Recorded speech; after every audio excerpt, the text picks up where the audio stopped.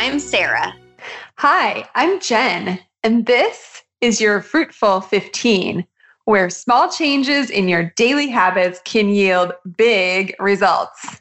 So, Sarah, let's talk about finding our why this time. I'm so excited to cover this. Awesome. So tell me what's going on with you with regard to finding your why. I think you have a great story to share. Well, I hope so. It's a beautiful sunny day here in Houston. Nice. And yeah, this morning I got up and I did this thing that I've been doing for the past month or so, which is writing in a gratitude journal. Oh, cool. Tell me about that. Yeah, so this journal, we should link it in our show notes. It's really neat. You write in it for a few minutes in the morning, and then you write in it a few minutes in the evening.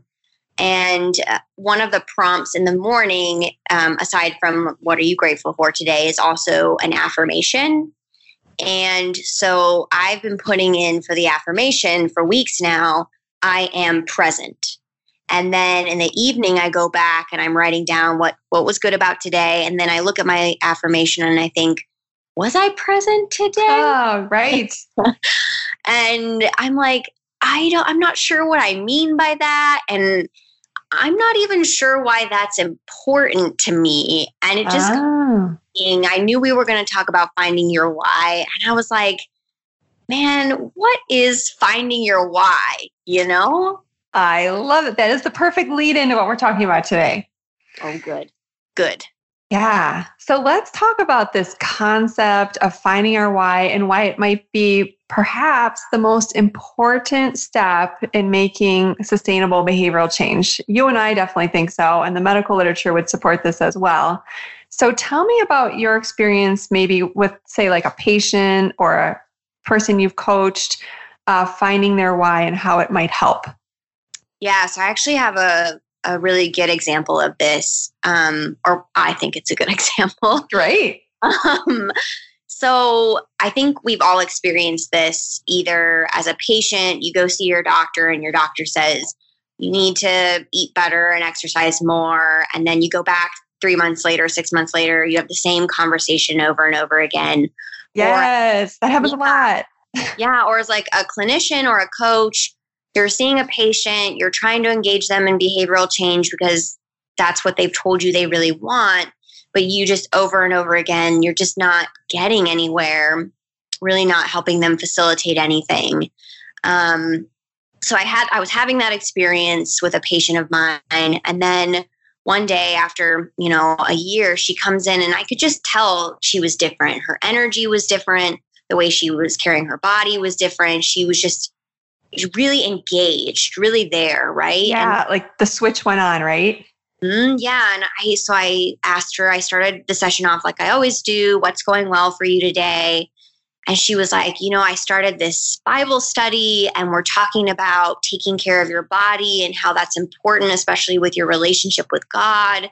And she just started telling me about it. And I could just tell that she had anchored down into this idea of her why. Nice. From there, it just, there were still challenges, but it just got so much easier to frame all of the things we were talking about with respect to change. I love it. Yeah, it's so exciting when you see that light switch go on, right?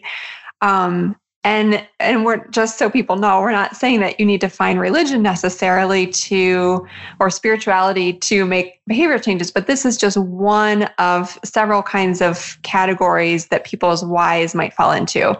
Sarah and I have both seen people who do get more connected to their faith and then might be more appreciative of their body and then be able to take better care of it and get grounded in that. I've also seen people who maybe get or start to really appreciate the importance of being present and being healthy for their family so they can participate and help care for their family better.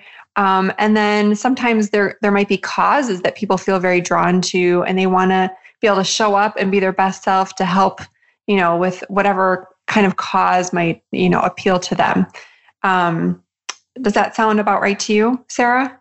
Yeah, it does. And I wanted to echo what you're saying, that there are lots of different types of whys, although I do think you're right. They do tend to kind of fit into one of those categories. And also say that sometimes people have multiple whys. Yes. Great point. Yeah. You get the ding for that. Yes, I love the ding. And that can be really encouraging as a patient, because you feel like you've got lots of reasons to make changes. And as a coach or a clinician, it's very encouraging because this person is multifaceted and they're plugged into a lot of support. Yes. Yeah, that's a great point. Yeah. Jen, did you have an example of a patient who connected with their why for I think family reasons, right? Yes. Yep. And same thing. I saw that light switch go on, and it's so rewarding, obviously, for the person who's going through it, but for us as coaches or, PAs too, it's great when that light goes on. So I had a woman who had really struggled. Like, she really felt like she wanted to get healthier, but just felt like there were so many changes she wanted to make. She felt kind of overwhelmed. Like, she wanted to do everything, and really was having a hard time getting started. And so, we talked about how finding your why is really going to be like your anchor, right? So the way I like to explain it is, it's kind of like if you're writing a paper, right? I know when I was in high school, I would always try to write these papers without an outline. And my dad who had actually taught English at one point, would say, you've got to get an outline before you just start writing, or you're not going to know where you're going. And I think that's such great advice for finding your why too. Like, if you don't have your why, if you don't have your outline or your anchor, it's just, you don't know what direction you're going to go in. It might be good, it might not be. But once you find your why, then it'll kind of ground you and kind of act like a speed bump, maybe, to stand in the way of making decisions we don't want to make. So anyways, my why, or my story with my patient with her why, was that she'd been struggling. She had type 2 diabetes. She was obese. She had high blood pressure, high cholesterol. And she was just not really able to find her why very easily. Had thought about it for weeks, but just every time we'd meet, she would be like, I tried to think about it, but it just didn't really come to me yet. And then she had an experience with her granddaughter, who was quite young. And her granddaughter had said something like, Grandma, will you be at my high school graduation? And this brought tears to her eyes, because she started thinking that, with the decisions that she was making, that maybe this wouldn't be a possibility. And that really got to her and really made her sad. And then she was able to realize that her why was really to be present and be part of her granddaughter's life. And then, to, in the bigger sense, be more present in her family and be part of her family, and all the activities that they wanted to do together. And she also didn't want to be a burden to her family either. She didn't want them to feel like they have to take care of her at a very early age, because she could have, been making better choices at this point in her life. So that was like her light switch, and, that put the fire under her, and she was ready to go. Amazing. Yeah. So it's really neat when people find their why, but that's why we really encourage people to start with this step, because that is the key to making sustainable change. Yeah, I think it can be really tempting to just dive into trying to make a change and saying right away, like, I'm going to start walking 30 minutes every day, or I'm going to start going to the gym all the time. As humans, we just kind of want to do, right? But it's important to sit for a minute with it and really think about, well, what is it about this change that's really important to me? Exactly. Yeah, because your willpower can take you through that for a little while. You'll be like, well, I committed to walking 30 minutes a day, I'm going to do it. But eventually, something else will come up, and then that goes away if we're not really anchored in that change. Yes, we need to be anchored down into it. That is important. And your patient really demonstrates that. Once she found meaningful connection to who she wanted to be and what her values were, she was able to fill out that outline. Yes, exactly. Well, that takes me back to my original struggle here of trying to find my why for this presence thing, right? Right. Yeah. And I have lots of whys. I have this scaffolding called my 10 commitments, which maybe I'll share when we talk about other aspects of coaching. But one of those commitments is being intentional. Ooh. And I feel like I want to be intentional because I want to have that with my family and my friends. Yes. Present for them. And that's why it's important for me to be present. Ah, perfect. Oh, that was perfect full circle, Sarah. I like how you did that. Do I get a ding? Can I have a ding? So get a ding. Yes. Dinging. I love it. Well, I know this is not just a struggle for us, Jen. I thought maybe we had a caller, right? We sure do. Yeah. And I'm so excited that we already have calls, and we love your calls. We're going to give you the number at the end of this podcast to call us some more. So here it is. Hi, Sarah and Jen. Thanks for taking my question. I really love the first episode of the Fruitful 15, and some of the information you gave really got me thinking about my intentions and kind of how I'm setting goals, and wanted to ask, is there a wrong why? Thanks so much. Can't wait to hear your answer. Bye-bye. Ooh, great question. So good. Yeah. So, as teachers, Jen, we hate, our students hate when we say things like this, like, well, there is no right answer. So I'll say yes and no. I think when our why is grounded in something that society or our partner or our doctor or, our dog tells us we need to do it, when it feels like a should, SHOUD, somebody's shoulding on us. Yes. Thank you for clarifying. Yeah. They're telling us what to do instead of really connecting with what is important to us. I think that can be a version of a why that is much more difficult to engage with for a patient. Yes. Yes.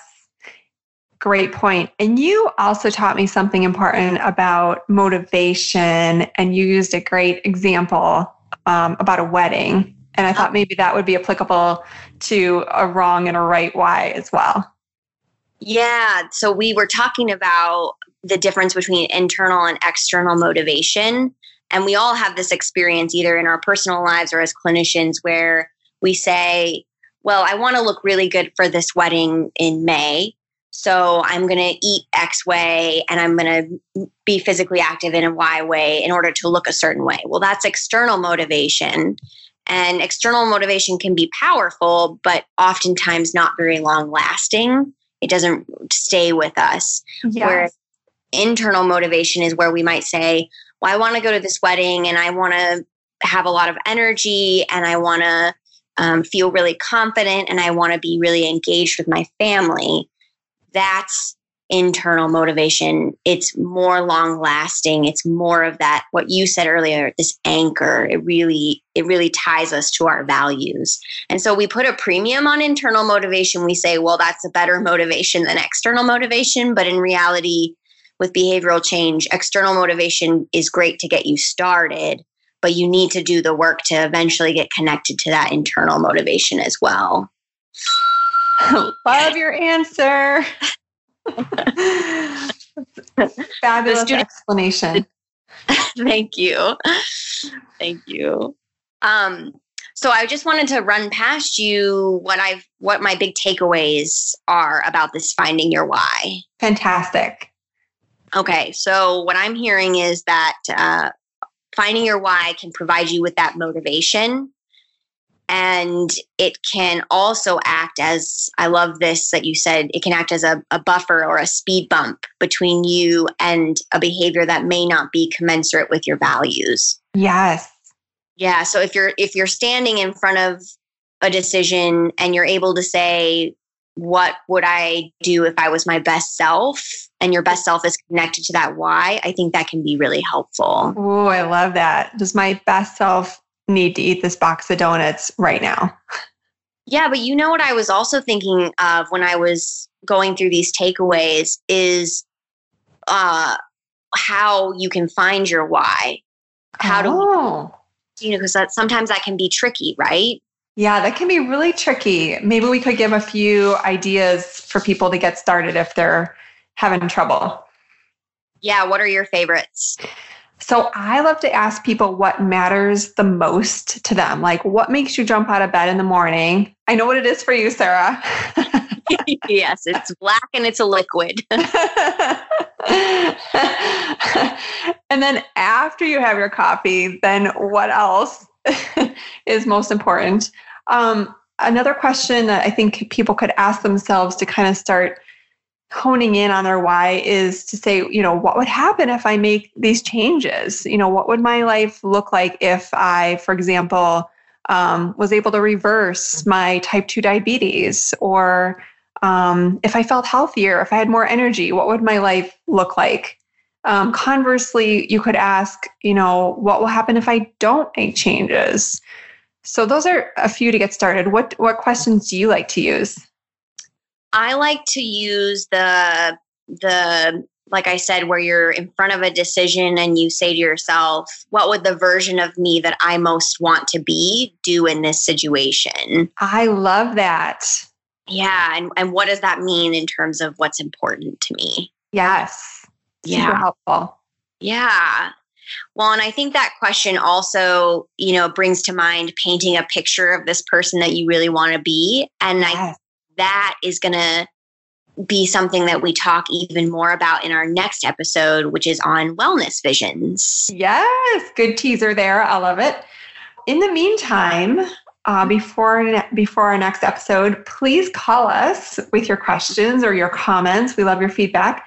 Our number is 928-793-1353. Please check out our show notes. And we also have an assignment for you, and that's to start working on finding your why. So just start jotting down ideas. And like Sarah said, try to paint that picture of who you really want to be, who your best self is. So thanks for letting us join your healthy journey. Yeah, and this has been your Fruitful 15, where you can change your life in just 15 minutes a day.